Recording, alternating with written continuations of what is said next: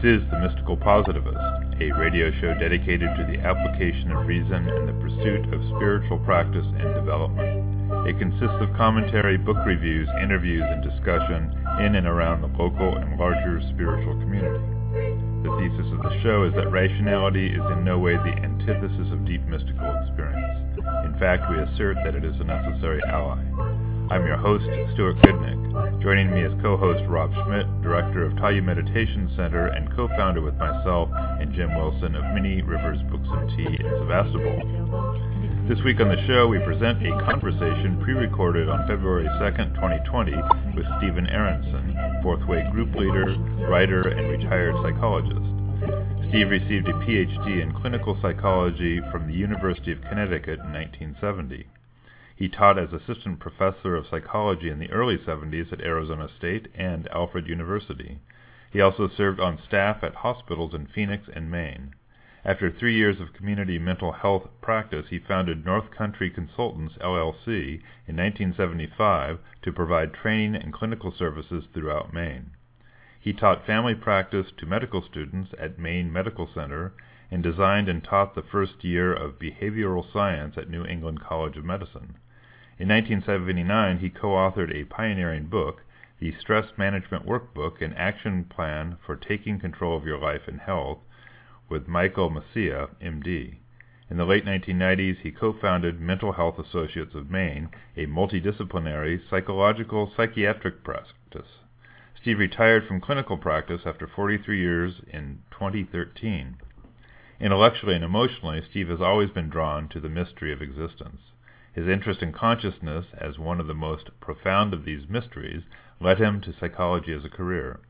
He submitted himself to nearly 20 years of his own analysis in a variety of disciplines, culminating in 12 years of Jungian analysis, during which he came to see the reality of the collective unconscious and the universality of symbols in religion and dreams.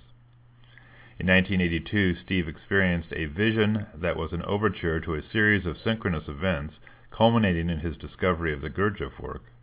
He has dedicated his inner search to the methods of G.I. Gurdjieff since that time, accepting the responsibilities of leading groups studying this system.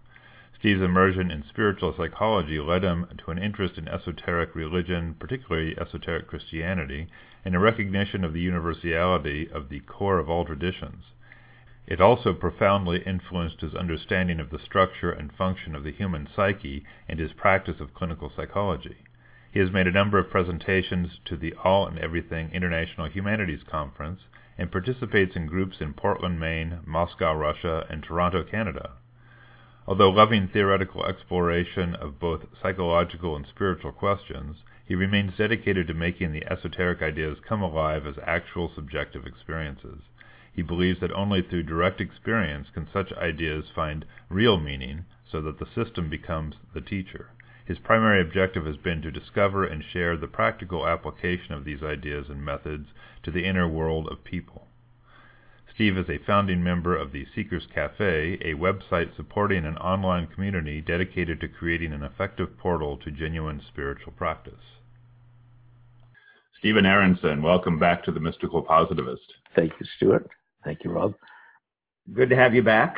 So we usually, when we have a return guest, it's our custom to sort of check in if there's anything that has arisen in your life subsequent to our previous conversation that is notable, that you would want to share with our listeners, etc. So anything coming up on that? Yes, something that has been a focus of mine most of my life. It didn't really come into focus until I went into my own therapy, started trying to become a therapist. Subsequently, I've seen it in everyone I've met. There may be some people out there who don't have very much of this phenomenon, but I haven't met those people. So my presumption is everyone has got it in varying degrees. Remember when I was first studying psychology, Freud talked about eros, the life principle, the sexual principle, the creative principle. But he also talked about Thanatos, the death principle, death wish. Mm-hmm. And I could not get my mind around that. I did not know what he was talking about. And I didn't know what he was talking about for a long time. So,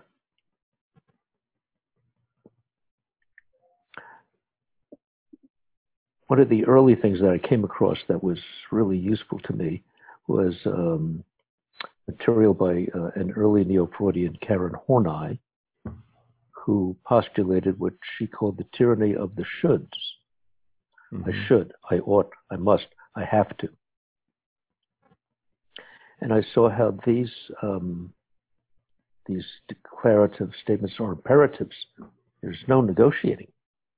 I have to, I must, I should. And I noticed in myself, and then I began noticing in my patients, the use of these words when people would talk. For me, sometimes when I talked a lot, often when I was seeing what was going on in my head. And I realized that just this verbal formulation puts an enormous amount of pressure on people because the shoulds leave no wiggle room. And even if I accomplished on an occasion what I should or ought, I must, typically it wasn't perfect. Mm-hmm.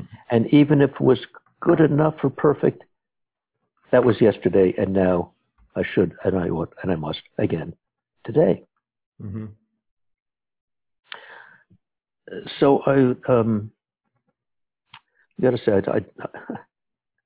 I probably road tested everything that I use with my therapy clients on myself first, to see what would happen. I didn't want to take anything out on the road without. It's an ethical way to work. Yeah, I want to know what I'm working with, and does it work, and what are the traps. Mm-hmm. So anyway, I'd say to people, well, all right, give me a sentence. Well, I should call my brother. I must go to that wedding. I have to accomplish this by this date. And so I would teach them initially how to sense their body, follow their breath, and pay attention to their muscular tension. So having done that, I'd say, okay, so you're very, very aware of your body now, and say those things out loud. Okay, what do you feel? And they would report various feelings of tension. I say, all right, now let's just change this. Just use this rephrasing. You don't have to believe it. Just use it. Okay? Instead of saying I must, try saying I would prefer to, or it'd be good if, or it would be nice if. I would prefer that. So they would use that phrasing and they say, so what's happening in your body? Say, oh, I'm not as tense and anxious. Okay, go back and try should not and must. Oh my God, I'm tense. Now go back and try I would prefer, or it'll be nice if. Oh, I'm relaxed. Isn't that interesting that a word will produce this effect on your body? Where did that word come from in your head? Yeah. And we could always trace it pretty far back. Sometimes it's very clearly they were modeling after someone else's verbal behavior as they talked aloud to themselves. Mm-hmm. Or they took it on, either was given to them that you need to think the way I do, or they would mimic it. Or sometimes they couldn't come up with specific remembrances like that, but they could remember a climate or an atmosphere of that kind of pressure. Right? So when I use that kind of language, inevitably I'm going to be under a lot of pressure, and I'm going to feel bad about myself frequently because I can't do all this the way I must or should. Mm-hmm. I'm certainly going to make other people miserable because I'm going to put pressure on them because they must and should and have to also. Or I might get into the bizarre situation of saying, well, you don't have to be perfect, but I do. And that will set up its own unhealthy dynamics in relationships. All right, so it's kind of clear where that came from. It's very Pavlovian in its conditioning, as are many of the basic kind of neurotic, what we call neurotic symptomatology and behaviors that bother us. They're really habits that we learn. Typically very early in life. Can be picked up later, but typically it's very early. So related to this, I came across another phenomenon. And this one, although she was not the first, the author Marion Woodman talked about as the addiction to perfection. Mm-hmm. Now, people who are trapped by shoulds, oughts, and musts aren't necessarily perfectionists at heart, but that directive demands that they try to become them, perfectionists. But there are other people who really suffer terribly. They don't do things perfectly. And this was more interesting because there's more subtlety here. Sometimes it's directly modeled. You have a perfectionistic parent or sibling or somebody like that. And for whatever reason, maybe your typology or direct tutoring or vicarious learning, you pick this up. But I also came to see that perfectionists are certain kinds of people. And I realized, by, again, looking at myself, that it's even more interesting than the classical conditioning component. I think that real perfectionists are people who are visionaries. They can literally somehow see or sense or feel into the higher dimension of potentiality. They can recognize what something would look like or be like or function like if it were perfect. This, by associating, related to Plato's world of form, world of forms, that I'd read about when I was younger, and that began to take on a reality for me. Well, let me ask you right here, because this is an interesting point. Is it the conception of, or the vision of perfection, or the possibility of perfection that drives a perfectionist, as opposed to seeing into an objectively real state of affairs? It's what there is a subtle identification with is that there is a perfect that can be moved into. Because just as you described it, reading and encountering Plato sort of set you up to think in terms of ideal forms, or that there was some sort of transcendental ideal that could be attained. Whereas someone with a different identification with a philosophical grounding may come to the conclusion that perfect is the enemy of good enough, and that every effort is sufficient, but the next effort may be better. Well, yes, thank you. You just enunciated the cure. But that's an attitude. It's a frame of mind. Yeah. And someone with a real perfectionist idealism has great trouble turning that corner because it feels like they're cheating or betraying the ideal or betraying themselves. Yeah. And if they also have a bunch of should and oughts tossed onto that, it makes it even more difficult. And so we'd talk about this. We'd explore it.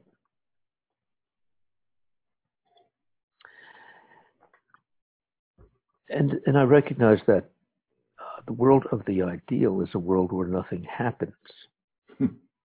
It's the dimension of all possible blueprints. Everything that actually gets manifested into what we know as reality at our level is going to be a variation on that original blueprint. It's not going to be the thing. Right. It would be contaminated from the perspective of the perfectionist by its contact with the real, as you were just putting it, the real world. Inevitably, because here things erode. We have wind and rain, and you put something down. It's the perfect arrangement. You leave the room, you come back, someone's moved it, they've knocked it over. There's motion here. And there are all sorts of other variables that make it impossible for a perfect idealized version of whatever it is to actually appear here. First, it's got to be translated through if it's an idea, it's got to be translated through my capacity for language, or if it's an object, through my capacity to use my hands or tools and material to try and recreate. It's all a representation of the ideal that I somehow saw or felt. And even if it comes close and appears to my satisfaction for a while, it won't stay that way. It will change. So that's with the actual materialized object. If my ideal is a relationship or a moment or how I look going out to the party, how permanent is any of that? Everything here fluctuates. So the addiction to perfection and the shoulds began to appear for me. Then I don't recall how I began. I think I just started seeing it, that the voice in our heads, that this is Iago from Hamlet. He whispers into our ear and first tells us that he is us. This is me thinking. It's in my head. I hear the thoughts. Who else's could they be? I'm sane, so I don't think the CIA is talking to me into my head. It's got to be my voice. So I must pay attention to this. We have that problem with all of our thoughts. It takes a lot of training in special circumstances to be able to listen to your thoughts without believing that you're the one creating them. You're just eavesdropping on this activity in the head.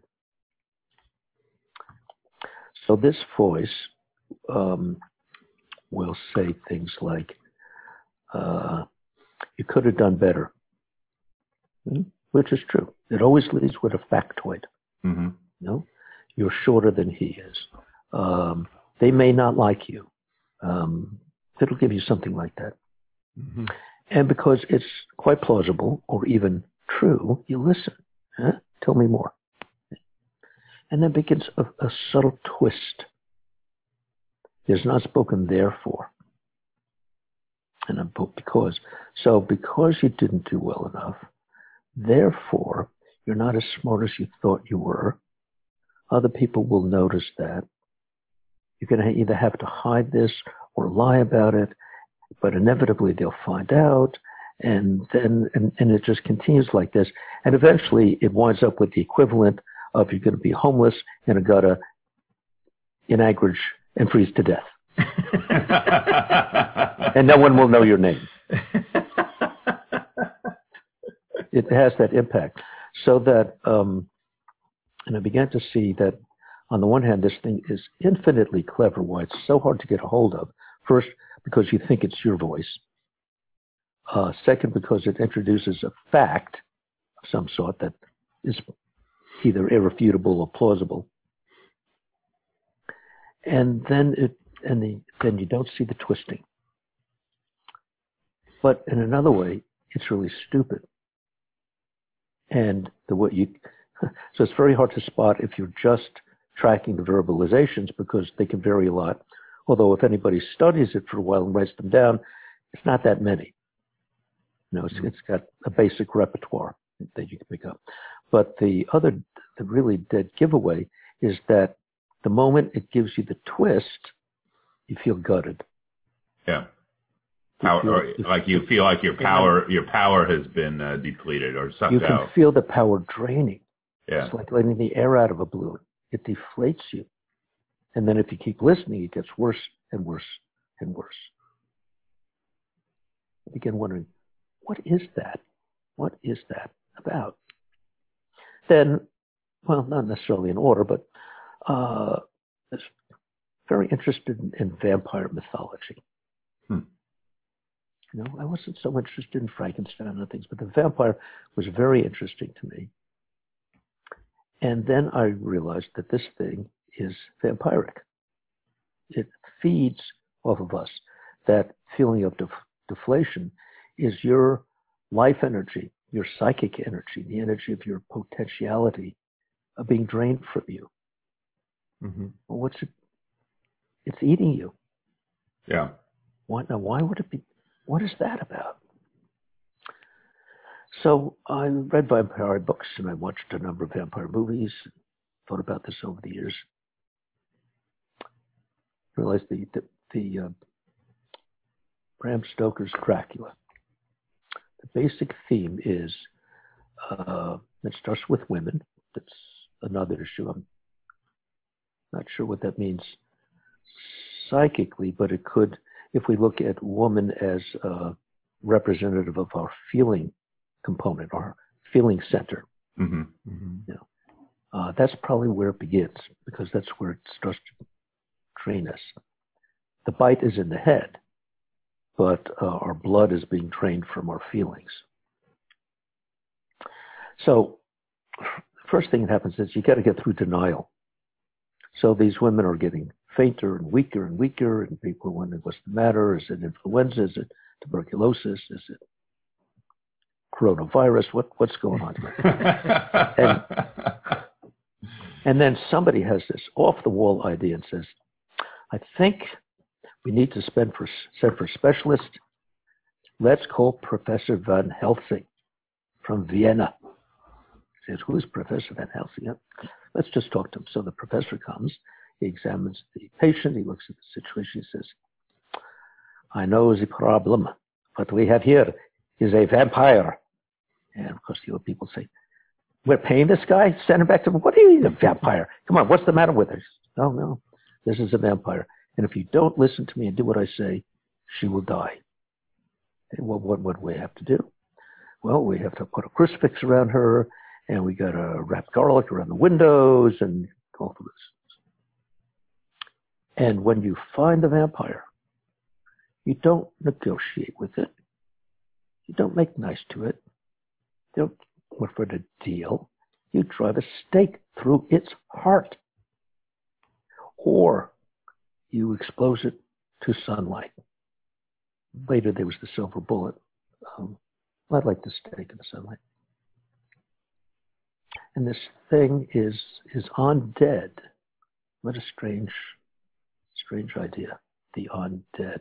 It's not alive, but it's walking around. So it's not dead either. I suppose in some ways, maybe it's like a virus also. Yeah, it's interesting as you talk about this. I'm recalling some literature, like magical literature, that describes things called larvas and phantasms, which are essentially like these psychic viruses or phantasms that tend to be a little more intentional. A larva tends to be pretty unconscious, and it's like you might consider that like a bad habit that you just keep repeating. But a phantasm has more sort of survival, which I think has a quasi-intelligence in a sense of what you're describing. And it's an interesting model because it in one sense it objectifies this thing that we're talking about as other, that it's not actually a part of myself. Here's where it gets really tricky, because at one level that's absolutely true, and it's absolutely essential to overcome this, that I separate myself from it. So, as I mentioned before, I need to keep a journal of these negative thoughts, what triggers them, how they make me feel, so I can build up a repertoire of signs to look for. I have to train myself that every time I feel this depletion of energy, this sudden feeling of being gutted, I've just been bitten, whether I realize it or not. What was I thinking? What was I saying to myself? What is the situation? Mm-hmm. So it's not me. But this led to the obvious unhelpful detour promulgated by a lot of religions that it must be some alien outside entity that has invaded me. So here is the devil, the master of lies.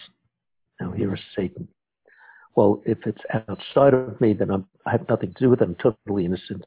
And maybe if I do these rituals, it'll go away, but it's not really about me. But it is about me, because it's inside of me. And although I didn't ask it in, I didn't even know about it till it was well established, I'm now responsible. So in that way, I guess it's sort of...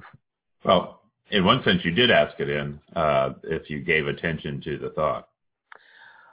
Right, which is really an unfair way of putting responsibility on me, but technically it is correct. Someone came knocking at your door. Right. Oh, come in. Right. And so how does this thing develop? Well, I think it develops from the shoulds and from the perfectionism and from life experiences when we're little. And I've never met one who doesn't have one. Some are much more vicious than others, and they'll lead to drug abuse, and they'll lead to suicide, they'll lead to violence. For most of us, they just intermittently make us miserable.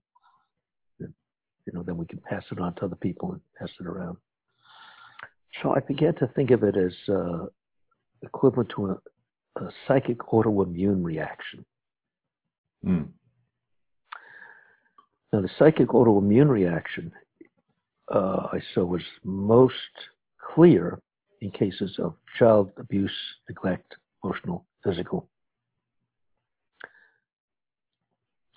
So the child comes into the world, not just with a program for his body, her body, and if the environmental conditions and the food is sufficient, whatever, then that just goes on its own. It's automatic. Because if there's severe interference, you get stunted growth. You get all sorts of problems in the physical blueprint that don't let one grow into your physical potential. But this is worse. And this is what I saw last night when I was working on this issue. What does seem to separate us from the animals? And I'm a student of G.I. Gurdjieff, who, in my opinion, is the most potent psychologist to come along probably in a couple of thousand years. And Gurdjieff talks about the possibility that we can, what he and many others call wake up inside of ourselves, that there's a potential to become aware of our thoughts, potential to become aware of our feelings, potential to become aware of our bodies in a very heightened way that allows us to have the experience that I'm a passenger inside the body, and the body's having the feelings and reactions. The body's producing the thoughts. I'm something else. Well, so perhaps this is a possible stage for human beings, psychically, to reach. But I think we all come equipped with this possibility if the genetic material for our neurological structure is reasonably intact. So child comes into the world, and long before it is able to verbalize, before the frontal cortex has sufficiently developed, it's learning. It's learning in the womb. What's learning? Well, its body is learning, and the emotional reactivity that is part of the body's hormonal response system the autonomic nervous system. That's learning. It's learning the way all animals learn. It's learning in a Pavlovian fashion. If the environment around me is toxic, I become tense. If the environment around me is relaxed and affectionate, I relax. So long before there are words, the child's body and feelings is beginning to develop an assessment of its surroundings, whether they're safe or not, comfortable or not. I'll add nurturing or not. Yes, that's the main thing, nurturing or not. I mean, we know from animal studies that I hope are no longer being done, so awful, particularly with mammals, that if you don't give infants a lot of nurturing touch, neurologically they don't develop appropriately. They hurt themselves, they hurt others of their kind.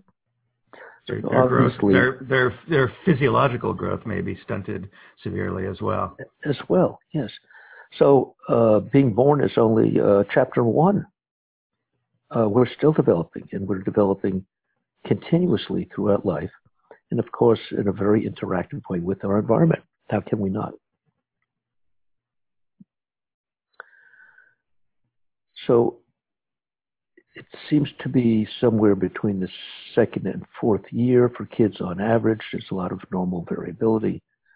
That sufficient cognitive potential begins to come online as the brain continues to grow, so that the existential question, who am I, begins to arise, not necessarily in those words. But by the time the child is starting to wonder about that, it's already had lots of experiences that, correctly or incorrectly, give it clues. If the environment's not nurturing, maybe I'm not lovable. Maybe I'm insufficient. Certainly if I can't do anything to make the environment respond to me, I'm incompetent. And vice versa. People will talk to children, and they'll say things that children will interpret. They're going to interpret.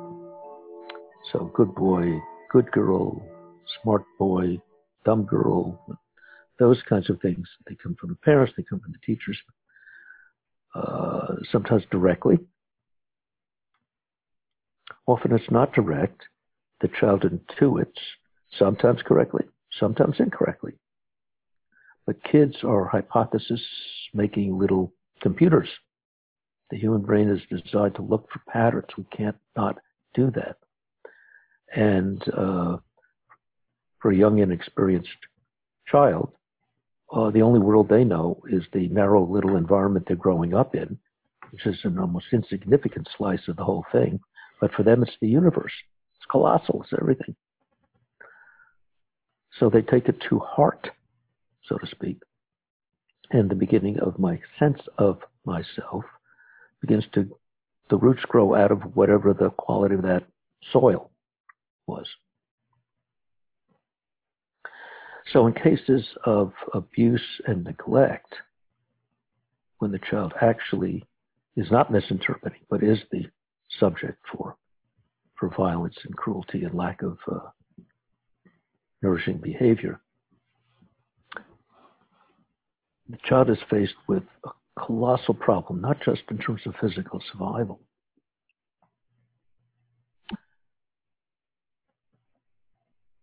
How do I emotionally and socially survive here? What does this all mean?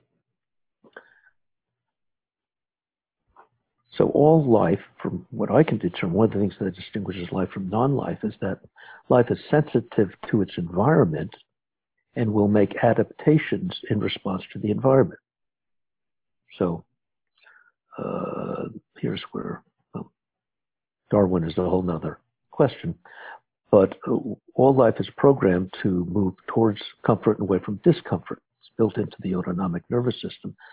Comfort presumably means we're a little safer. We might live a little longer, have a chance to breed.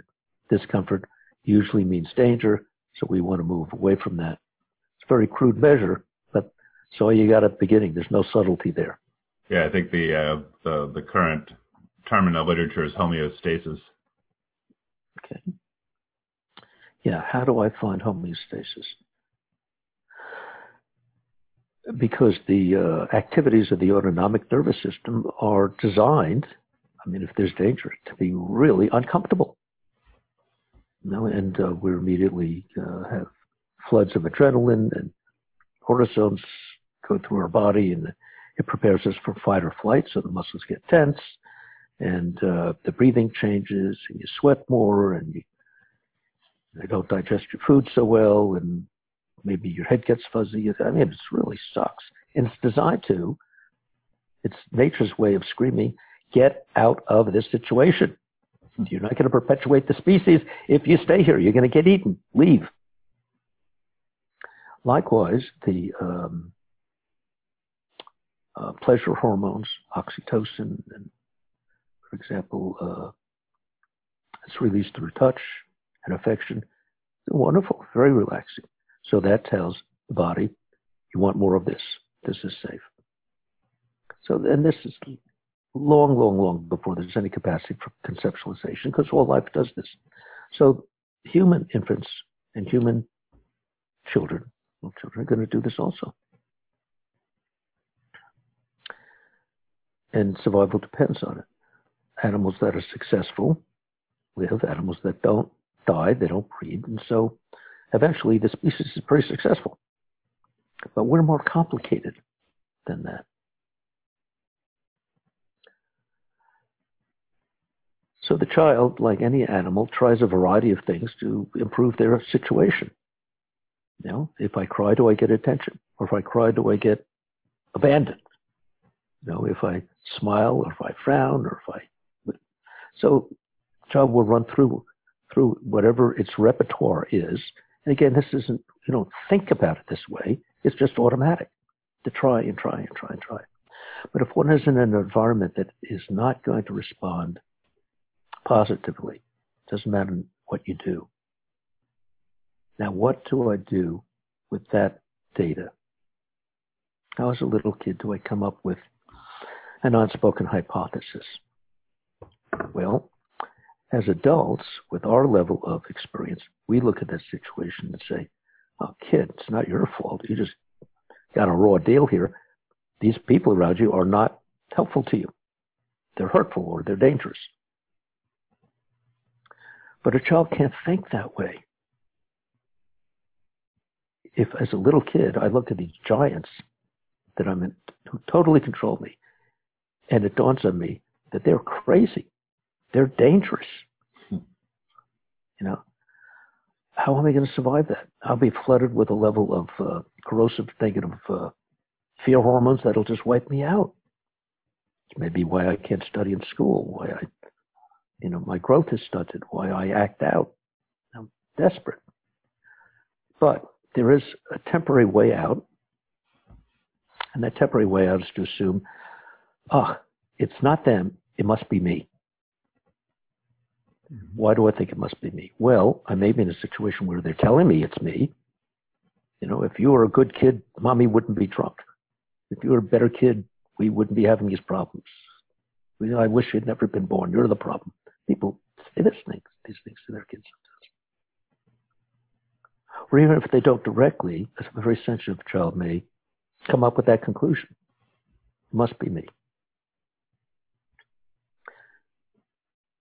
I think that is, although it's got terrible consequences that we'll get back to in a moment, it's probably the most logical, rational thing the kid can do at the time. Because if it's me, I've got a project. And I'm small, they're big. I can't get to them, but I can get to me. I can try and be a better child in whatever way I think is going to help. So I try and I try and I try and I try. Of course, if it's an environment, if that's the problem, my efforts don't work. So that must mean on top of everything else, I'm too stupid to figure it out. But I have no choice. So I have to keep going. And here's a situation where negative results do not change my hypothesis. I got to stick with this story because the alternative is just too devastating. So maybe by the time a child is old enough to begin to consider something different, years and years of this kind of conditioning are in them. So in a way, mistreating children is a direct attack on their soul. Because the doorway to the soul is through a correctly identified path to self-understanding. And if that is so brutally contaminated at the beginning, then how is that person ever going to actually find themselves? And very sadly, they often grow into adults who either destroy themselves or destroy other people, or are just people who can't ever quite reach their potential because of how they're crippled with this. So the inner voice might have something to do with that as a way to compensate. And yet I used to think it's not there to help us. It's really there to destroy us. It's self-hating. But this other idea last night, it has to do with perfection. So that it arises as a sort of a defensive response, or it's a support for this intractable situation. I think I also want to make the point that, as you're saying this, I can look at my own upbringing where I had loving parents and, a reasonably stable home situation. And yet a lot of these issues still arose, not to the chronic level that happens for someone who's, seriously abused.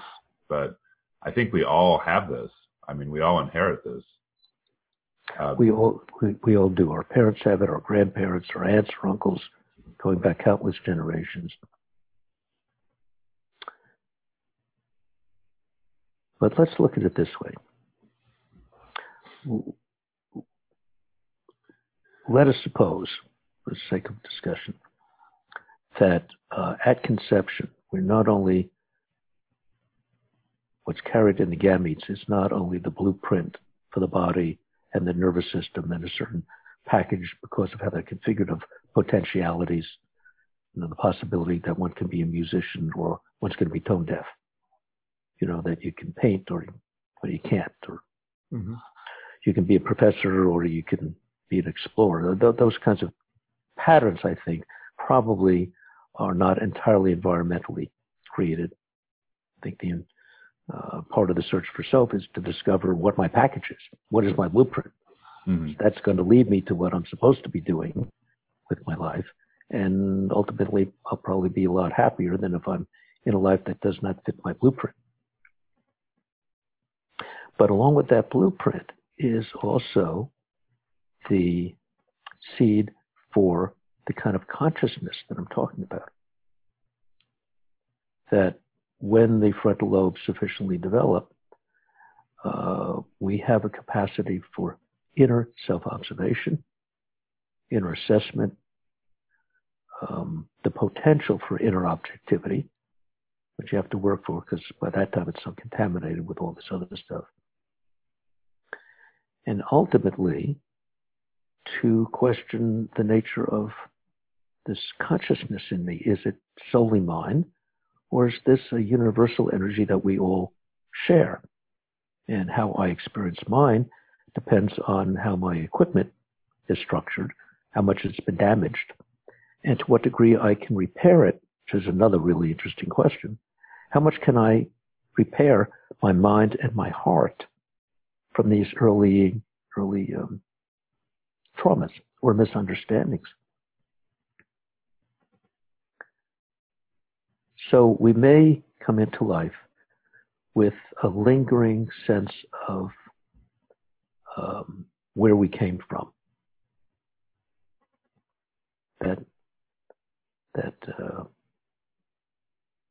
That dimension of possibilities, which in fact we may have tasted perfection or known who we were.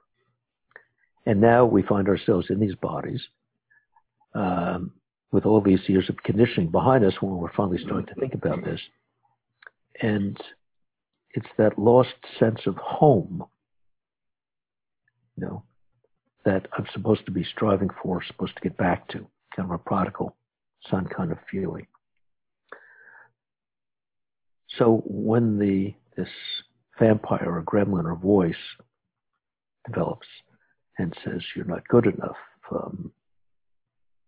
maybe it is a sour reaction to the fact that I'm so far from home. I've forgotten. And how do I get back there?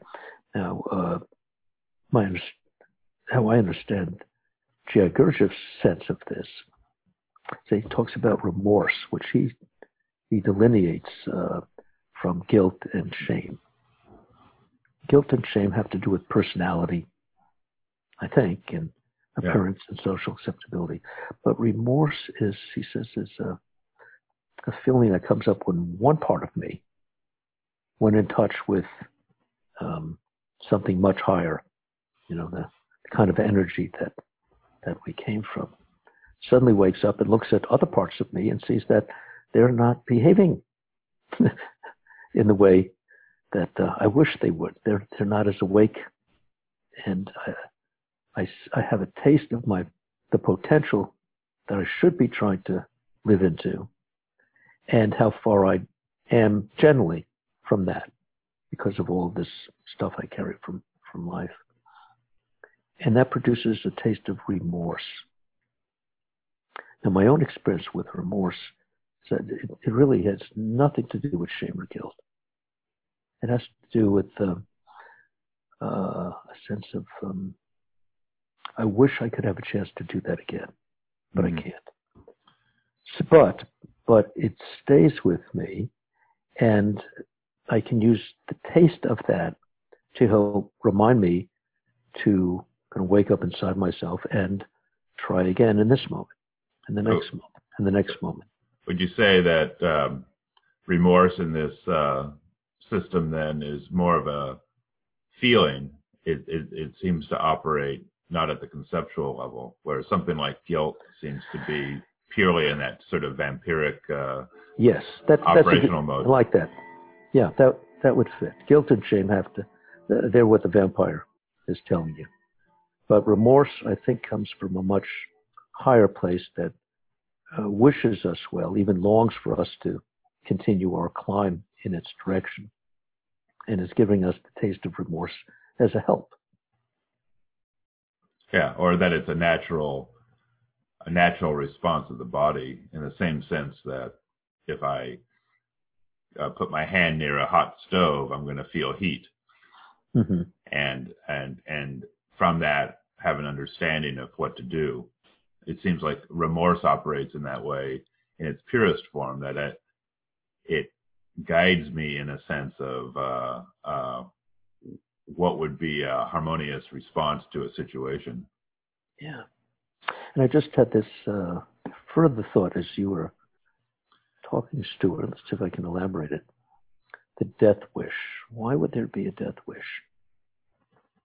Okay, so continuing in this line of examination, if I unconsciously have a sense that I'm far from home, down in this body, on this planet, and it's just too hard. I can't measure up down here. I can't measure up there. But maybe if I die, I can go home and just skip the whole experiment. Because this demonic vampiric voice does seem to have the goal of ultimately, if you're susceptible enough, driving you to suicide. Why would it want you dead? Doesn't make sense. But maybe in the sense that it's a misunderstanding, and that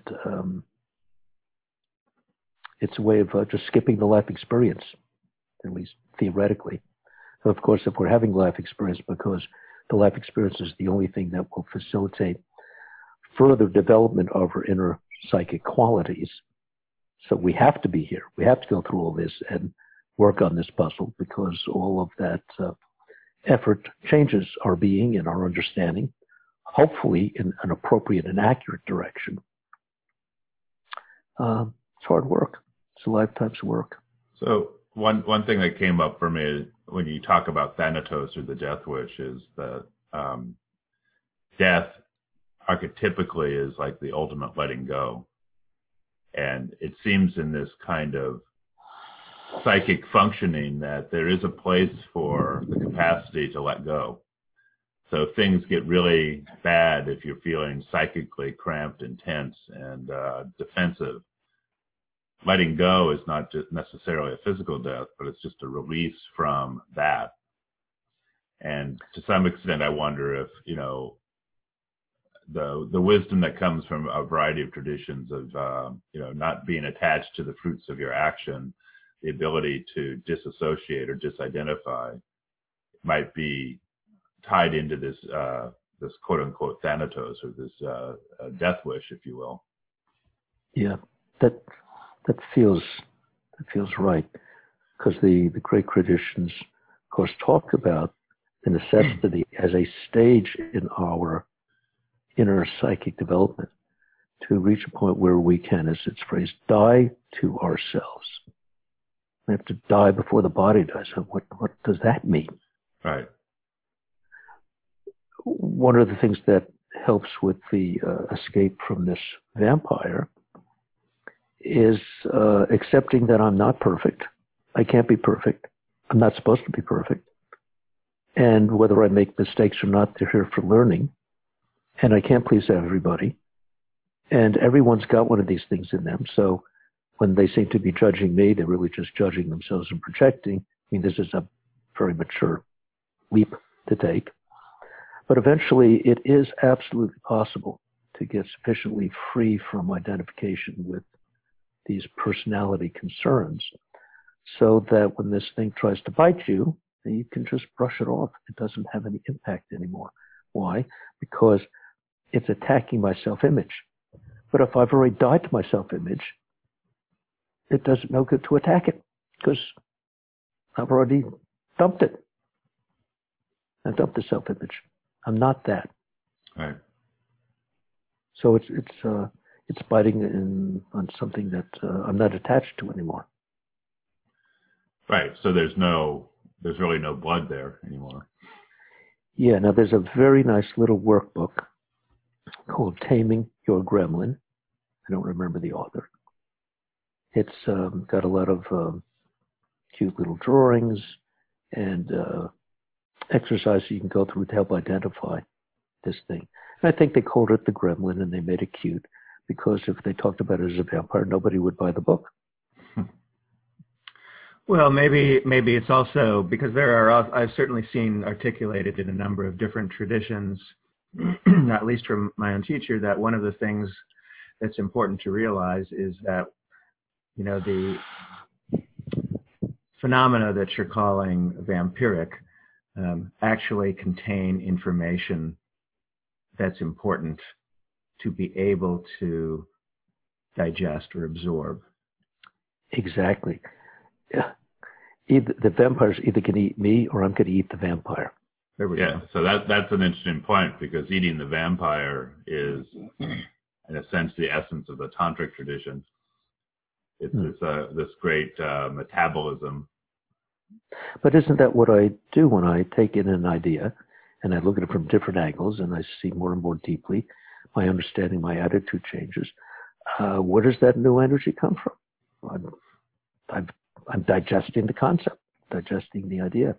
My attention and my openness are like enzymes that begin to dissolve it. And trapped within that, what seemed to be a dense something, are many, many other layers. Almost everything is holographic, it seems to me. If you bring the right attitude, the right attention, everything is ultimately connected to everything. So the things that are adjacently connected to this thing you're looking at begin to appear, and then the things connected to them.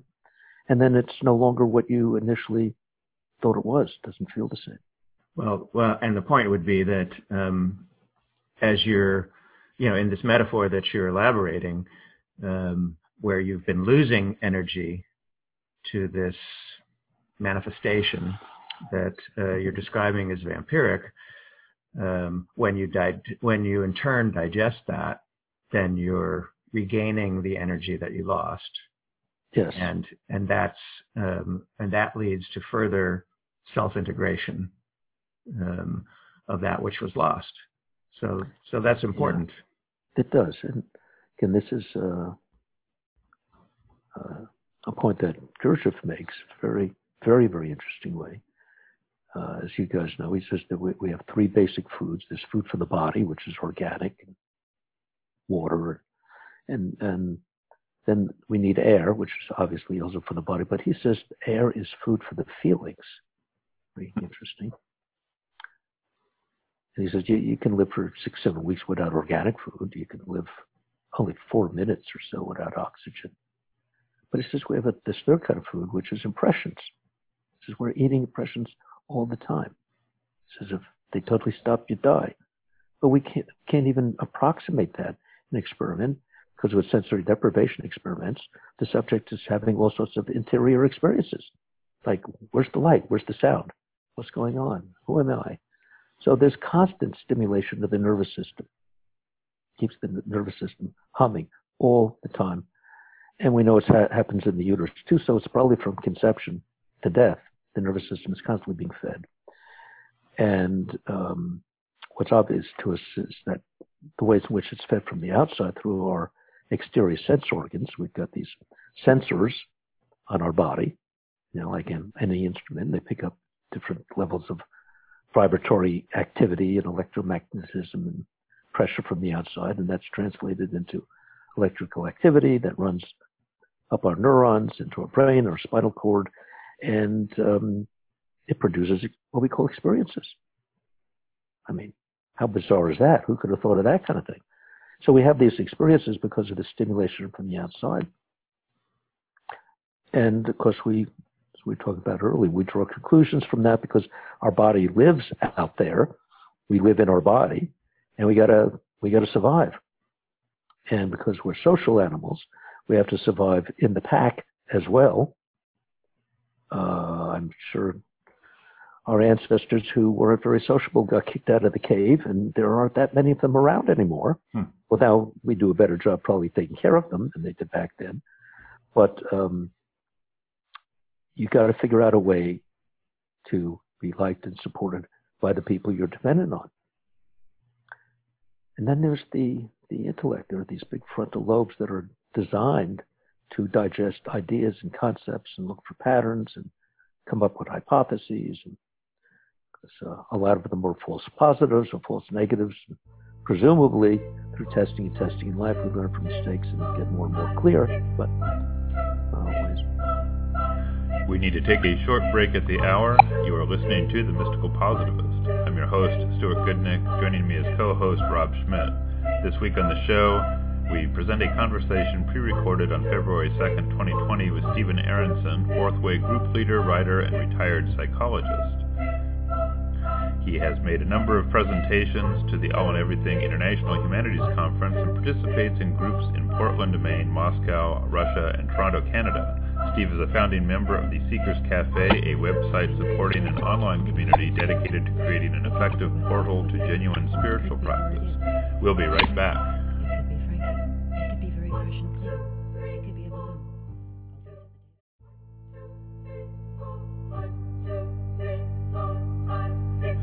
Welcome back to The Mystical Positivist. I'm your host, Stuart Goodnick, joined by co-host Dr. Robert Schmidt, director of Taya Meditation Center and founder with myself and Jim Wilson of Many Rivers Books and Tea in Sebastopol, California.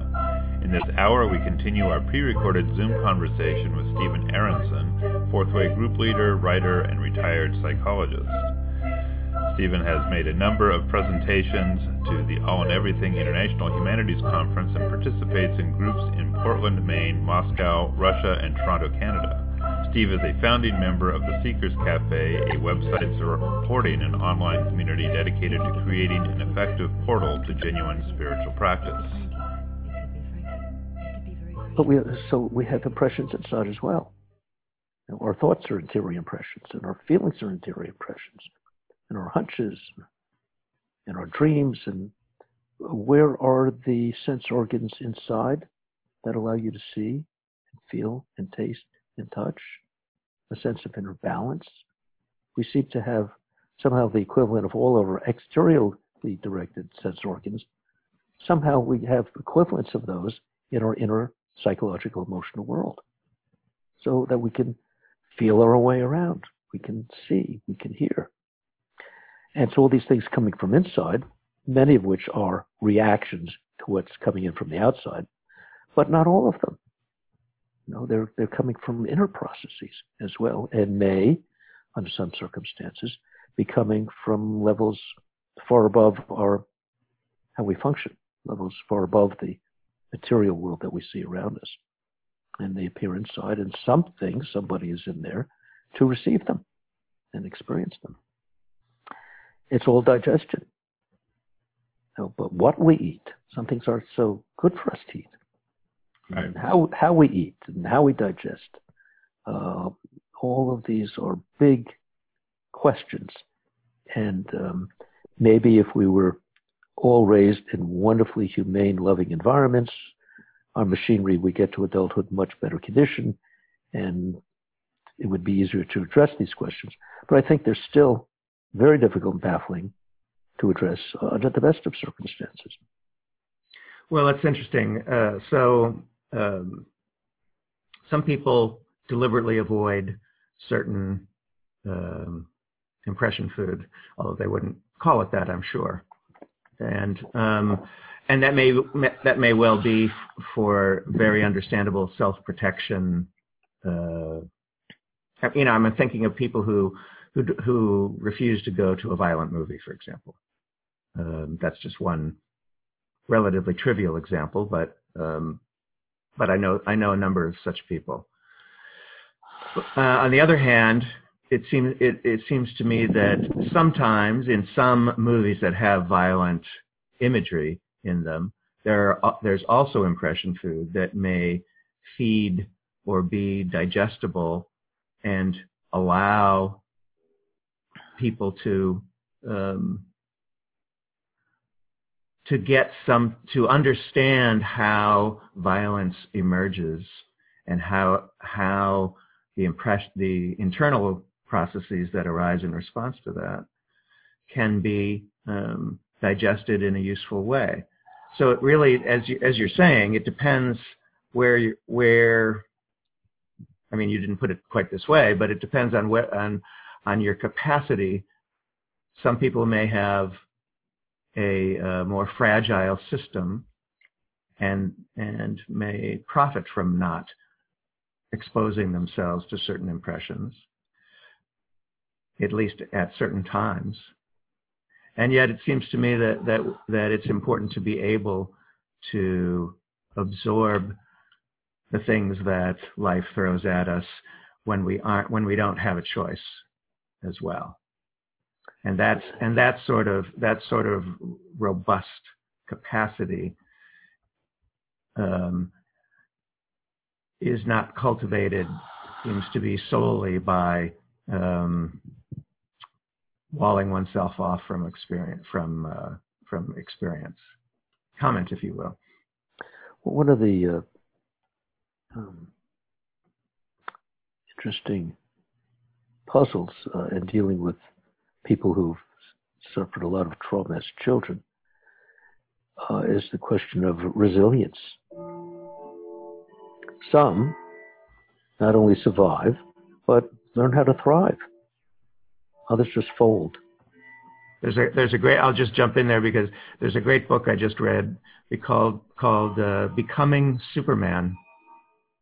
And it's the autobiography of a mostly science fiction writer. He was responsible for the series Babylon 5. He's written a bunch of books as well. But he had a horrendous childhood, really horrendous. And he describes it, and he was able to become this immensely creative person in his adult life through I'll leave people to read the book if they're interested, but it's a good read because it demonstrates that someone who has these incredibly difficult childhood circumstances can still be immensely creative and offer so much to the world. Yes. Although I wouldn't recommend choosing a horrendous childhood to see if you can pull it off. Well, apparently some of us make that choice. It really does beg the question of why is it that one person can have a horrendous childhood and overcome that and flourish, and so many others fold at various levels. What is that? Yes. Why that difference? Is that? And some people with moderately benign or not such terrible childhoods don't live up to their potential. They don't thrive either. So it's a mystery as to why some people have more resilience than others. So I can give you a label for the phenomenon, but I cannot at the moment give you even a hypothesis. I mean, there's lots of traditions that offer explanations for that, but none of them are, necessarily verifiable. So we just have to continue to hold the question, I think. Mm-hmm. Right. So I'm sorry. Good. Did you want to continue? Not at the moment, unless a thought occurs to me. Well, let me shift gears a little bit here, because preparation to this our second long conversation together, I reread the bio that we have for you, and one of the things that stood out is that you studied Jungian psychology, I believe. Yes. Is that correct? Yeah. Mm-hmm. So I'm wondering, from the perspective of a student of Gurdjieff, a teacher, a group leader, that is to say, in the Gurdjieff tradition, how do you use the Jungian material, or do you use the Jungian material from that part of your education? And however you incorporated it into your psychology practice, is any part of that relevant to your work with the Gurdjieff practices and ideas? It's a timely question. So I've been reevaluating how I play that role, mm-hmm. and how it could or should, there's a word should, or might change at this point in my life.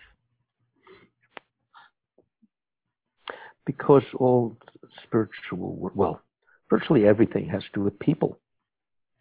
Mm-hmm. So we get into all sorts of trouble with each other because people who are in charge of other people really aren't even in charge of themselves for the most part. That's so nicely put. And you put someone into any group, and and the first group we ever encountered was our family.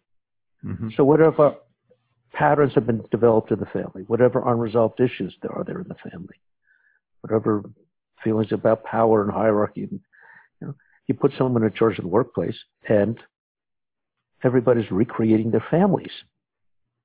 Right. There was a period for a few years where I did organizational consultation.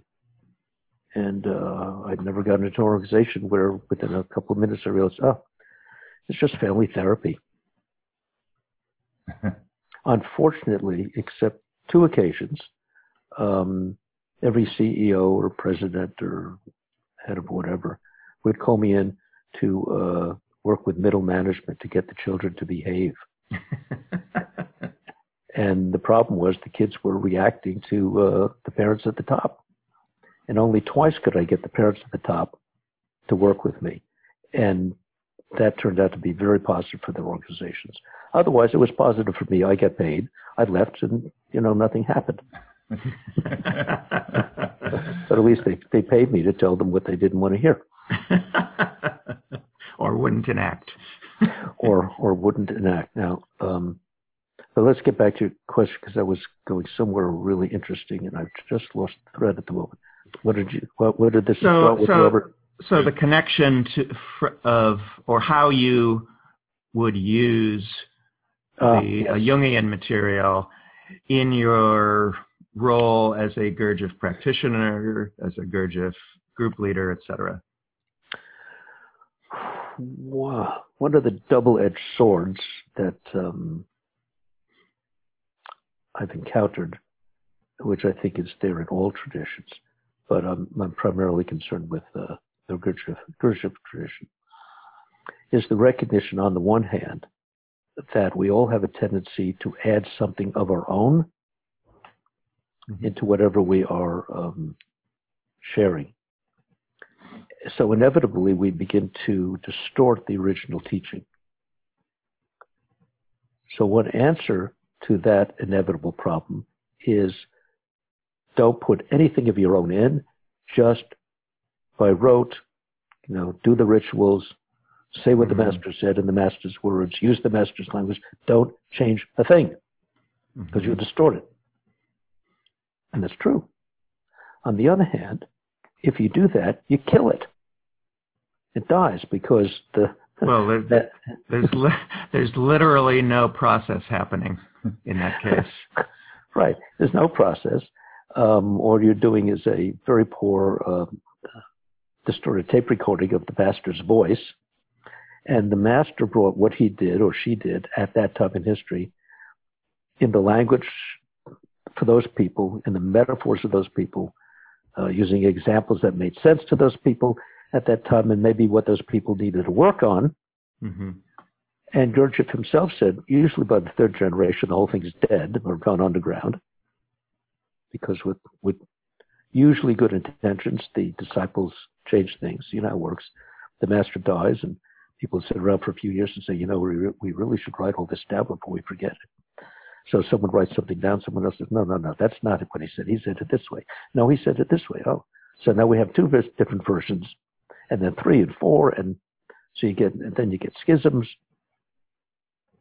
On the other hand, Gurdjieff said that the tradition has to change with the times, otherwise it dies. Well, if you're not supposed to change it, how do you change it? And if you're supposed to change it, you're changing it. So what do you do with that dilemma? What I've come to for myself is that if you're just passing along what you've been given, you're at best a technician, which is not bad. Most occupations are full of technicians. There are very few masters. And the technicians keep the structure going. But the technician is not necessarily a source for creativity and innovation. So that begs the question, is creativity and innovation inescapably part of transmission of, however you want to put it, spiritual technology, spiritual understanding, etc.? I think it has to be, because whatever is being transmitted comes through the life experience and the level of being and the level of understanding of the transmitter. Now, on the other hand, if I don't make an attempt to transmit, I'm hiding, if not my light, someone else's light under a basket, and I'm clogging up the system. We have to keep the circulation of ideas and understanding going. So I have to manifest. But I can't manifest like the teacher. I'm not the teacher. I'm me. So how do I manifest as me?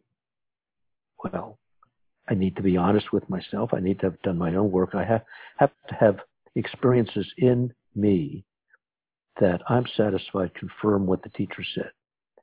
And then I think it's reasonably safe, as long as I preface my manifestations with, this is my understanding. Mm-hmm. And it's not based on my head, it's based on my experiences. And my experiences have informed me which of these theories in my head make sense. And if I haven't had the experience, I don't care how interesting the theory is, If I pass it on, I'm just a technician or a parrot, which is not bad, because if it's an interesting idea with a lot of potency, I should pass it on, but I don't want to pass it on as truth I validated, because I don't know. But it's something I found interesting. Maybe you can validate it and then come back and help me with it. But I can tell you what I validated for me. Mm-hmm. Now, but that's not going to help you. If you're interested, you have to validate it. And Gurdjieff said, don't believe anybody, including me. Nothing is of any use to you unless you can validate it for yourself. But that brings up a whole other issue, because we so easily delude ourselves and fool ourselves and lie to ourselves. How can I tell what I validated and what's my imagination? That's a whole other topic. Right. Well, that's it's funny, because that gets into a question of our relationship with the conceptual, because as long as we're thinking about it, it seems like there's a opportunity for distortion, or an opportunity for lying to ourselves. But at a feeling level, if you have a feeling of presence, if you have a feeling of energy, if you have a feeling of integration, it's hard to lie about that. I mean, that. As long as that's all I say about it. And I can say, as you did, that I now, after all of these years of different kinds of inner work, I have that experience often. I know that experience. I trust it. But the interpretations I make about what it means, that's where. Well, let me challenge that a bit, because even in this whole conversation, the first 45 minutes, you were saying a lot of words, and there was a lot of structure there, but it felt to me like you were leading from this feeling, this integrative feeling. Yes. And so, to me, I believe that the words and the formulation will follow that feeling, and great articulateness will organize behind it. And hopefully. And the area where we get into trouble is where we don't have that integrative feeling, and we're sort of leading with a bunch of ideas. Yes, I would agree with that. And so that what you refer to as that integrative feeling, I would say is an aspect of the inner confirmation. Yes. That tells me that I'm sharing with you something that makes sense for me. But I believe it's incumbent on me to say it makes sense to me because of the experiences I've had. And I don't know if that will help you or not. If you're interested, I can share with you some things that will be helpful to me, and you try them and see where they lead you. I can't guarantee anything. Right. We all have. There's always appropriate disclaimers. There's the disclaimer that Gurdjieff has is don't believe anything I say unless you validate it for yourself. But I wonder if in all of his brilliance, he's doing the same thing. His accomplishment is that the artifacts that he left are vastly complicated and vastly intricate, but in a sense, he's leading with the same kind of integrated feeling, and this marvelous, brilliant, series of books comes forward, very articulate talks. The impressions he left on people all are a reflection of that, and none of the stuff that's left behind is, it's all sort of subject to change, as you said earlier. All the artifacts are going to change. They're going to go away. They're going to change, and they're not ultimately the truth. Right. So, speaking for myself, there have been many times that I've been absolutely convinced of something, absolutely convinced, and I could speak from that conviction, and it was true at that level. Time goes by, I now see it more deeply. I see it from another angle. Well, was I wrong before? Well, I understand it differently now.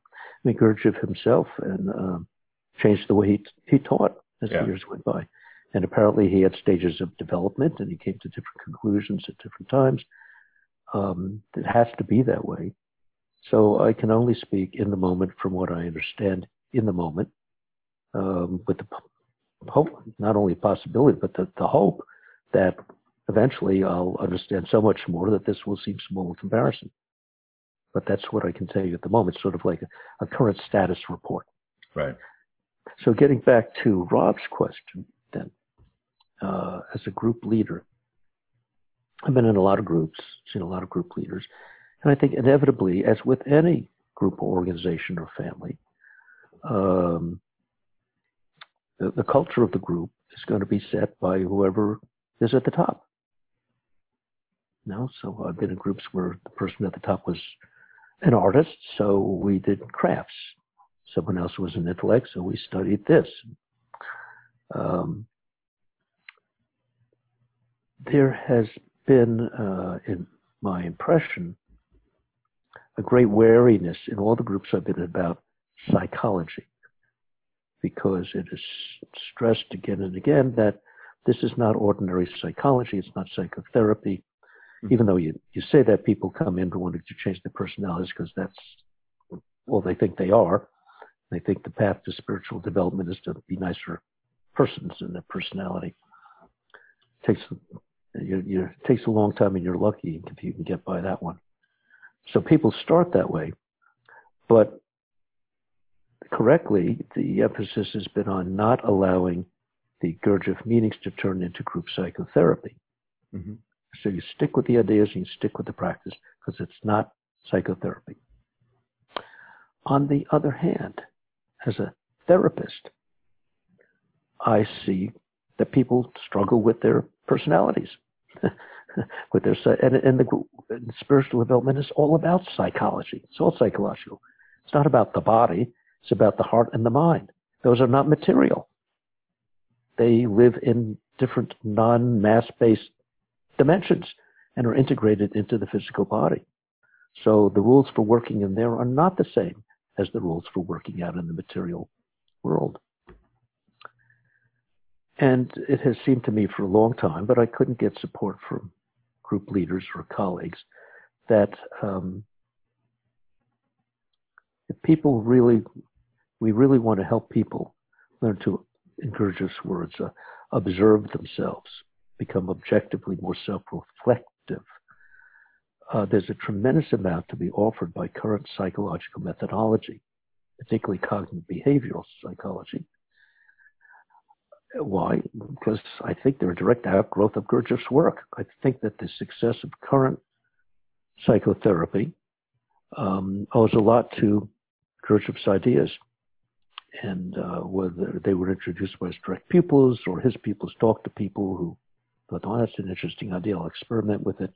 Psychology today is saturated with the psychological ideas of Gurdjieff's work. And I think we can help people get deeper, faster into an objective observation of themselves with some of these techniques and perspectives. However, I also realize that it would be inappropriate for me to make crafts the major function of a group I was leading. I'm not a craftsman, for example. But I am a psychologist. But it's unfair for me to expect other group leaders to see this the way I do, because they're not psychologists. They don't have 50 or 60 years of that kind of work inside. And it seems to me that I've been enormously lucky because of that, because I think that Gurdjieff's methods alone, without the help of someone who is very psychologically oriented, inevitably are not going to go as deep, or they're going to take longer for people to work on. So I would like to see more contemporary psychological principles brought in to groups as illustrations of how the method works. But that can only be done by someone with that very specialized kind of background. So I don't think it's going to happen. And so for better or worse, that's just the way things are. You might wind up with an abbot who knows a lot about scripture, but knows nothing about people. So you have to struggle with that. Yeah. If you know how to struggle, if you apply the techniques Gurdjieff left us, you can still get to where you want to go. But then that person is a help not because they're helping you get there, but by your struggle with them, you're getting there. I mean, I've learned from my therapists and my group leaders both what to do, but I've also learned a lot about what not to do. And so I'm very grateful to those people who showed me what not to do. Yeah. Because I was the direct recipient of their manifestations. Well, I learned how that feels, and I don't think that one, I'm not adopting that one. That doesn't work. That's a compassionate response. I'm curious how on this thread what you think of the works of A.H. Almas. Have you read any of that material? No, I have not. It's interesting. I have mixed reactions to it, but we'll bookmark that for a different conversation. But part of his corpus is to take traditional psychological methodology and then sort of inject the notion of essence into that. And he takes object relation theory, which has a lot of detail and good observation about the formation of the ego in a developing child, but injects this sensibility about essence being present at the front, which it doesn't exist in the traditional literature. Right. The traditional literature doesn't touch spirituality. Yeah, it basically. Because my guess is that science has been trying for 150 years to become a real science, psychology. Yeah. They want to be like a hard science, which is ridiculous. Then it's a soft, squishy science. It's more art than science. The things you can study with science psychologically are the most primitive conditioned neurological reactions and habits and behaviors. I just don't find that very interesting. Although if you can relieve people of bothersome habits, it's a wonderful thing. It's great. It doesn't interest me that much. So on that point, one of the earlier conversations that we had on this mystical positivist show was with John Wellwood, who was a student of Chogyam Trungpa Rinpoche, the Tibetan spiritual teacher, but also a psychologist, wrote a number of books, coined the term spiritual bypass, and it was a term that it was actually a revelatory conversation for me because I'd never grasped what spiritual bypass was. The brief summary of which would be when people imagine themselves as if and maybe even literally ignoring their current situation and state and internal processes and reaching for a transcendent reality and finding themselves self-sabotaging as a result of that disparity. So, but I didn't grasp it because our teacher, who we had intimate contact with on a continuing basis, never allowed that sort of disparity to emerge because there was constant feedback to prevent that. Feedback at the psychological level. Right. Mm-hmm. But what I realized from this conversation was that for someone in Wellwood's position and the position of folks feeling a pull towards experiencing the transcendent, they were actually able to profit from employing psychological techniques to at least ameliorate, if not resolve, some of the psychological obstacles, so many of which you were describing in this earlier conversation, or earlier in this conversation. So I guess what I'm proposing and asking for your comment about is that the the various tools of psychology as they've emerged can be tools for preparing the ground for the ascent into the spiritual, or the however you want to put it, being able to resonate at a higher frequency. And so I'm curious about your perspective on that. Well, I agree with what you just said. I mean, in order to access our deeper possibilities, it has to be reasonably quiet in our head and reasonably calm in our feelings. The body has to be relaxed. So with all the static produced by personality concerns and neurotic concerns and unhelpful habits, this inner chatter, you can't hear anything. You can't feel anything. Or if you do, it gets all mixed in with all this other life-induced stuff, and you can't separate the wheat from the chaff. So I'd say it is absolutely necessary to go before, if you're going to really try and go deeper, that you have to study your ordinary psychological composition. Now, if you go see a psychotherapist, you'll probably get their particular theoretical orientation. You'll hear it through their school, which is inevitable. I think it can all be of help. I think specifically in my case, I was able to employ Gurdjieff's methodology alongside the varying methodologies of the 5 or 6 different therapists and analysts I saw over the course of 20 years.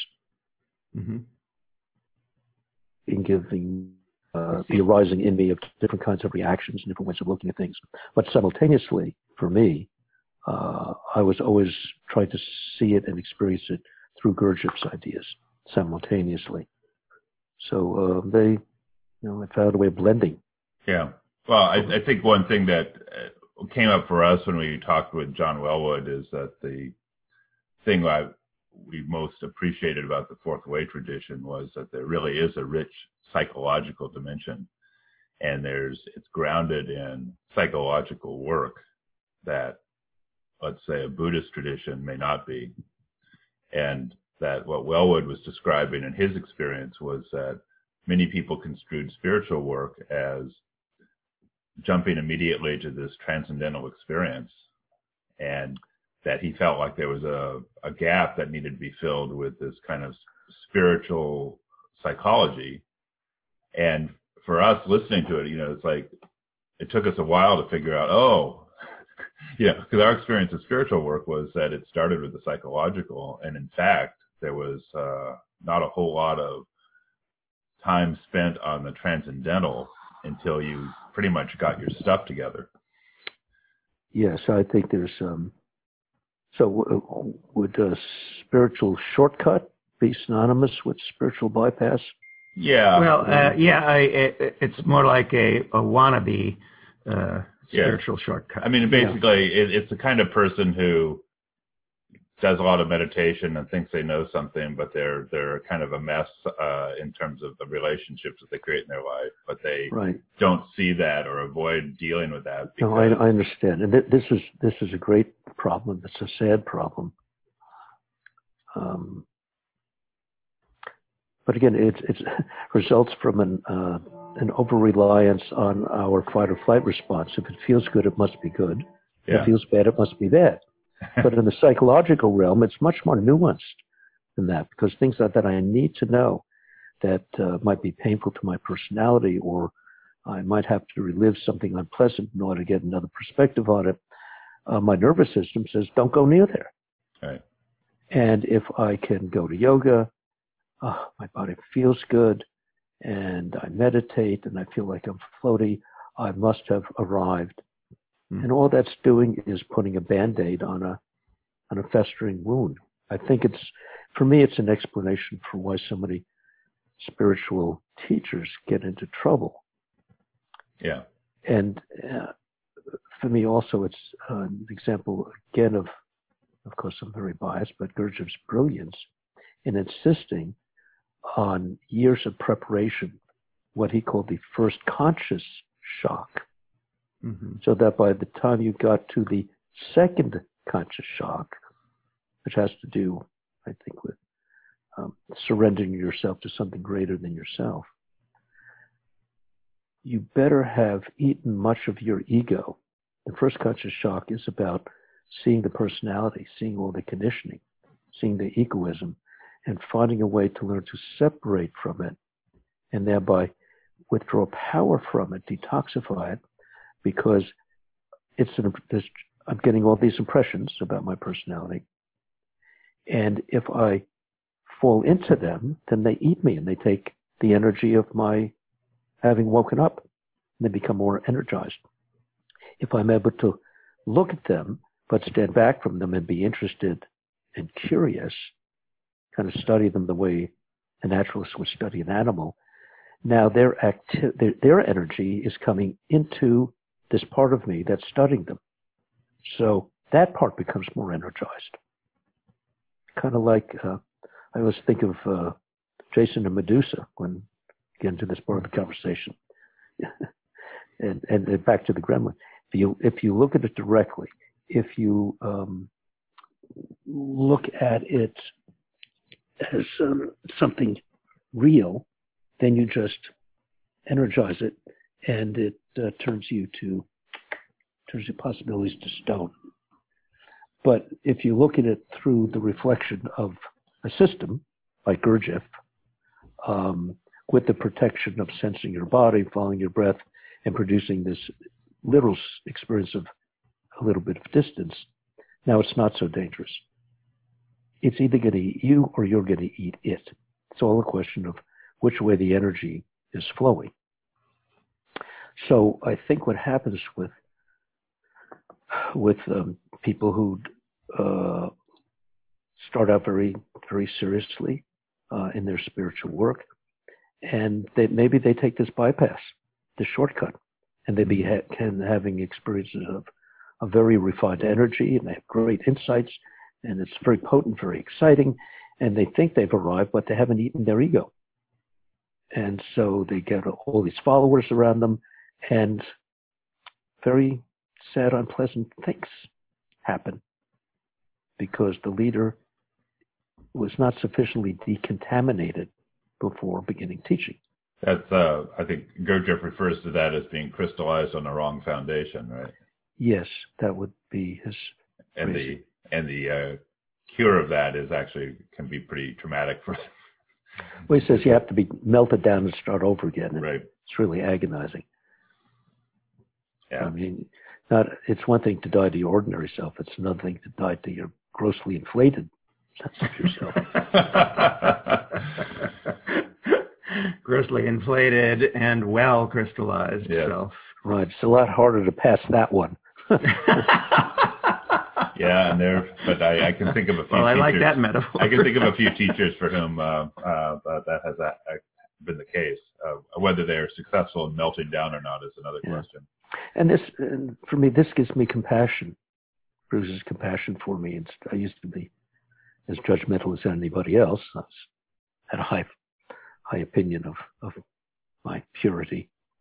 But we all suffer these contaminations. Even in Gurdjieff's huge book, Beelzebub's Tales to His Grandson, he says even the most highly developed, what he calls higher being bodies or souls, cannot return directly to God.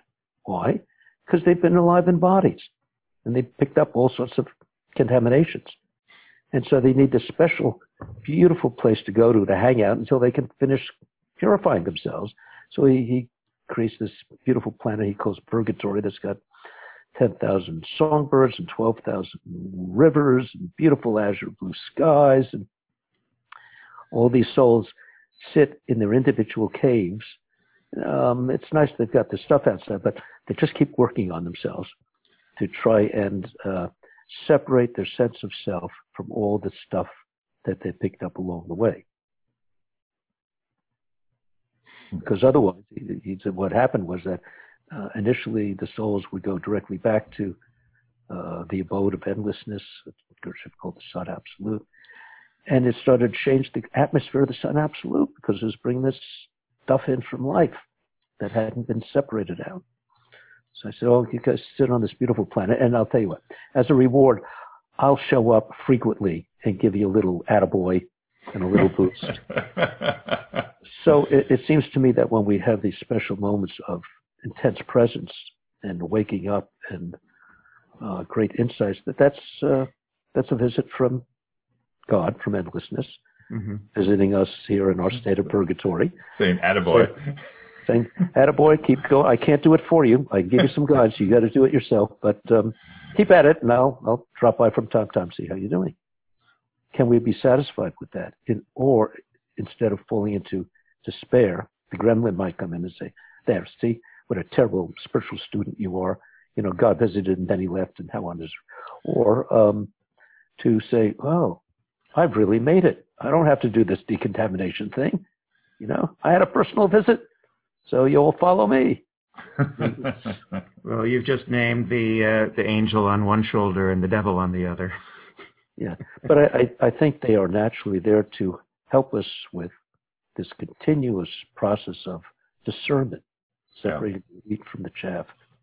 You know, getting that last ounce of gold out of that last pound of straw.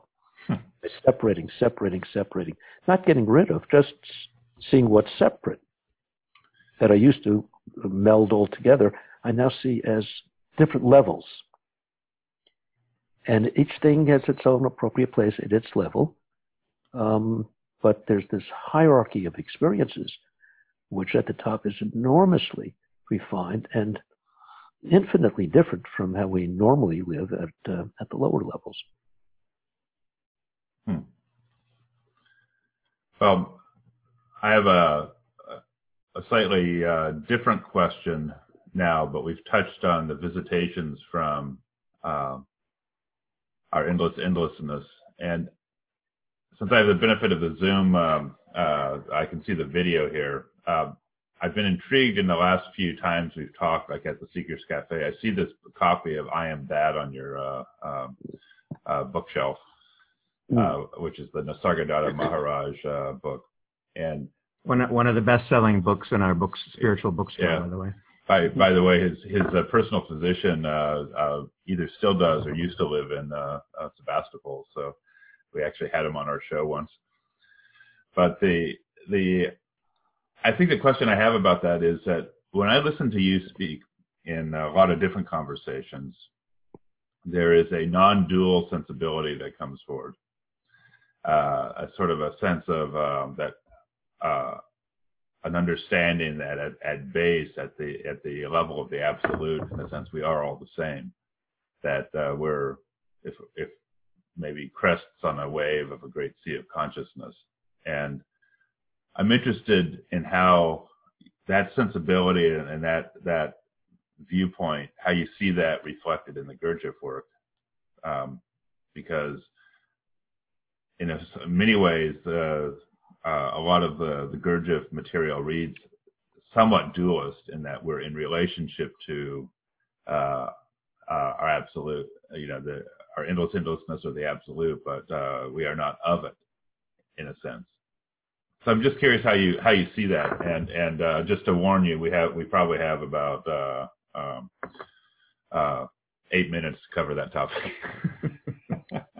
Yeah, actually, I see it differently, Stuart, through Gurdjieff's words, because he talks at great length in Beelzebub's Tales about how there's an atom of God in everything, and everything is made of multiple atoms of God, soul atoms of God. Yeah, that's true.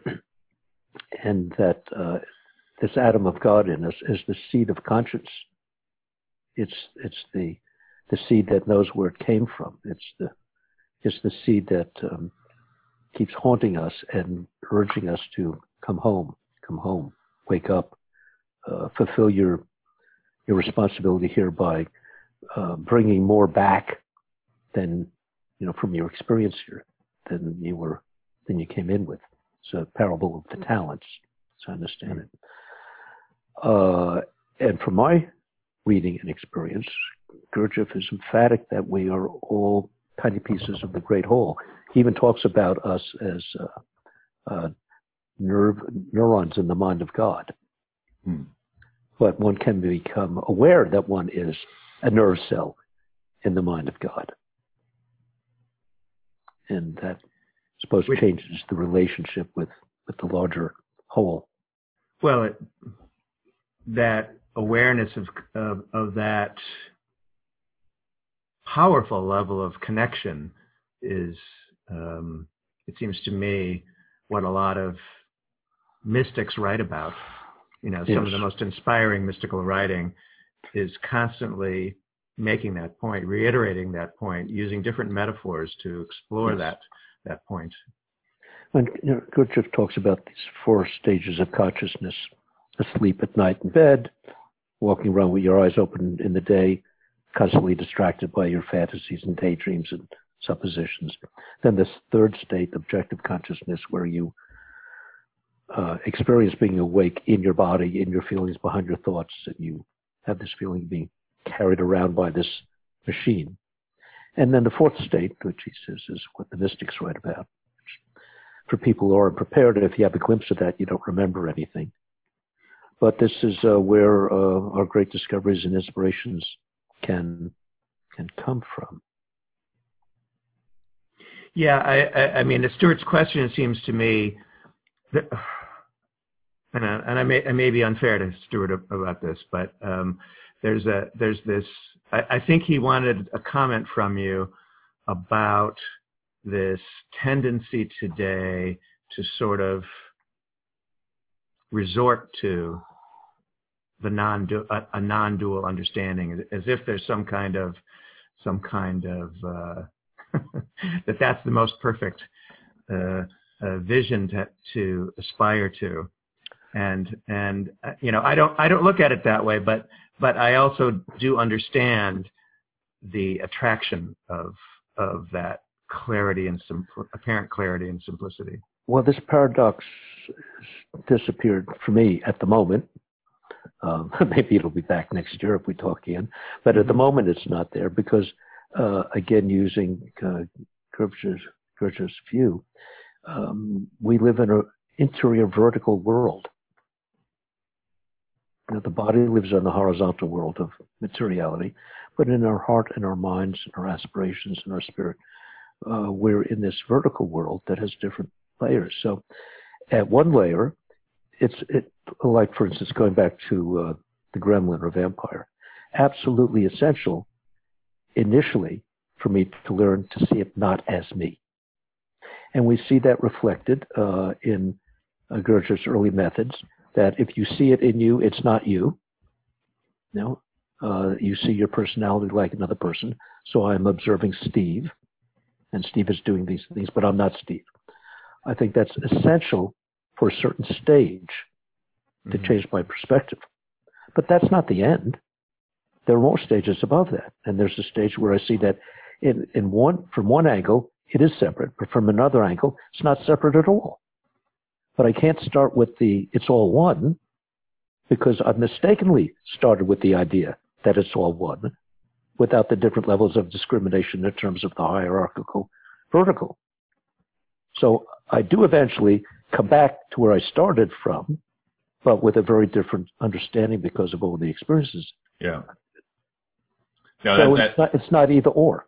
Yeah, and I appreciate that clarity. I mean, that is the where I land on this, that it's like dualism, non-dualism. These are like lenses. I kind of look at it as, is it a wave or is it a particle? That yes, that it depends on the question, and there's a utility, and there's even technology that arises from a particular question. But the truth is something beyond both of those. If for no other reason than if I can conceptualize and express both points of view, then it can't be it. Right, and I can often argue two or more sides of a situation very articulately, which tells me that none of them are the truth, right, although they are each an aspect of the truth. Right. Yeah, and what Rob was alluding to is that, particularly in Northern California, I don't see it as much now, but a few years ago, there's kind of a big wave of non-dualism was like the thing, and you'd have all these non-dual teachers who do their best to sound like Nisargadatta Maharaj, talking about, it's all consciousness, it's all this, that, and the other. And it always felt like there was this kind of conceptual skin over all of that, because basically they were resorting back to a reliable formula, but it didn't necessarily translate into how they were manifesting as beings. Well, yes. By their fruits you shall know them is probably best dictum to go by when. But I have a much more charitable view now than I used to. I used to be quite, critical. Yeah. These people who had these big movements. Part of that was jealousy. I should be out there getting all that money and accolade because I know more than they do. But part of it was, it's more complicated than that, when you're leading people astray. But I don't see it so much that way anymore. Everybody's trying what they understand from their own level. Some people are at the level where they figure out they can make a lot of money by doing it as well. Maybe they know they're frauds. Maybe they're just sharing what they know. And certainly a lot of these methods make people temporarily feel better. Yeah. It seems to me as that a lot of popular spiritual movements these days are about stress management, which is not bad. The less stressed people are, the healthier they are, the less damage they do to themselves and others. And who knows, maybe they'll touch the fourth state now and then because they're not so stressed. Yeah. But it's not the rigorous step-by-step developmental program that I've found with Gurdjieff, which potentially puts a really, really, really solid foundation under you so that when you, and if you do, start reaching higher impressions, they can be based on something a lot more solid than imagination and wishful thinking. Oh, that's a great place to conclude this conversation, because I think I would like people to leave with that realization, our listeners, that is to say. And I also want to leave by expressing our gratitude for this very stimulating and interesting conversation. Thanks so much. Oh, I learned a lot. Thanks. Isn't that amazing thing about conversations that are just open-ended? Yep. They're also holographic. And if we just talk to each other and share our impressions without trying to judge or come to conclusions, it just gets deeper and deeper. And lo and behold, it seems to be connected to everything. So is it one or is it two? You have been listening to The Mystical Positivist. This is your host, Stuart Goodnick. This week on the show, we've been playing a Zoom conversation recorded on February 2nd, 2020 with Stephen Aronson, Fourth Way group leader, writer, and retired psychologist. He has made a number of presentations to the All and Everything International Humanities Conference and participates in groups in Portland, Maine, Moscow, Russia, and Toronto, Canada. Steve is a founding member of the Seekers Cafe, a website supporting an online community dedicated to creating an effective portal to genuine spiritual practice. In 2 weeks on The Mystical Positivist, Rob and I will speak with Christine Skarda. Christine Skarda is a philosopher and scientific theorist whose professional career has spanned the fields of philosophy, neurophysiology, and cognitive science. She has both drawn on and contributed to the insights of these fields in her quest to understand the nature of perception. This quest eventually propelled her out of the research laboratory and onto a meditation cushion, where Skarda turned to methods of inquiry drawn from the Tibetan Buddhist tradition to study the perceptual process from another angle. An ordained nun, Skarda has by now spent over a decade and a half in meditation retreat in the United States and India under the guidance of some of the greatest living members of the Tibetan Buddhist tradition, including His Holiness the Dalai Lama and His Holiness Chetsang Rinpoche. She returned to America in 2007 and continues her retreat in California. Occasionally she leaves retreat to lecture or teach to a diverse audience, offering her scientific background to Buddhists and her Buddhist insights to scientists and philosophers. Tune in for that show on Saturday, February 29th, 2020 from 4 to 6 p.m. Upcoming on the spiritual calendar in Sonoma County on Friday, February 14th at Minnie Rivers as part of an ongoing class, Angels the Native Way with Native Californian healer Trina Vega. That's Friday, 7:15 to 9:15, also recurring on not only the 14th, but the 21st and 28th. That's at Minnie Rivers Books and Tea, 130 South Main Street in Sebastopol, California. Trina writes, I have experienced angels my entire life of a short journey on earth of 62 years. I will assist you in linking with and hearing your own angels. Come join us in really getting to know your angels, spirit guides, and guardian angels. I will also include hearing from past loved ones. Let's start off the new year with opening to the spiritual native realm of angels. Please contact me at 707-391-7373, and I will be more than happy to answer any questions. Many blessings, Trina Vega. Trina Vega is a Native American healer who practices a diverse menu of healings from Native Grandmother Ocean to healing with the angels. She is an intuitive reader and has practiced and offered reading for 30-plus years. She is the youthful and energetic grandmother to 18 grandchildren. And then on Saturday, February 15th, Gurdjieff in Daily Life, W.A. Nyland's The 1500 Series. That's with Cynthia and Robert Cosett and Jim Huntington. That's Saturday, February 15th at 7 p.m., Minnie Rivers Books and Tea, 130 South Main Street in Sebastopol, California. A student of Gurdjieff, W.A. Nyland's teachings have been captured in short excerpts from his lecture talks in a book form in the 1500 series. Mr. Nyland's students will share their understanding and why they find this book useful. Gurdjieff's ideas open a door to the possibility of real inner growth. Mr. Nyland, who studied with Gurdjieff from 1924 until Gurdjieff's death in 1949, spoke with eloquence and clarity about the application of these ideas. Robert and Cynthia Cosett have been committed to the application of the ideas of Gurdjieff for over 50 years and were students of W.A. Nyland. A research scientist in control theory and quantum information systems, Robert works in academics and industry as a visiting research scholar at Princeton University and partner in his engineering company. Cynthia, an educator of young adults, leads classes for Gurdjieff's sacred dances in California, New York, and Tucson. Thank you for joining us once again for The Mystical Positivist. Podcasts of all our shows can be found at www.mysticalpositivist.blogspot.com, as well as commentary and discussion of topics of interest to the show. Also, please send comments and feedback to mysticalpositivist@gmail.com, and join us again next Saturday.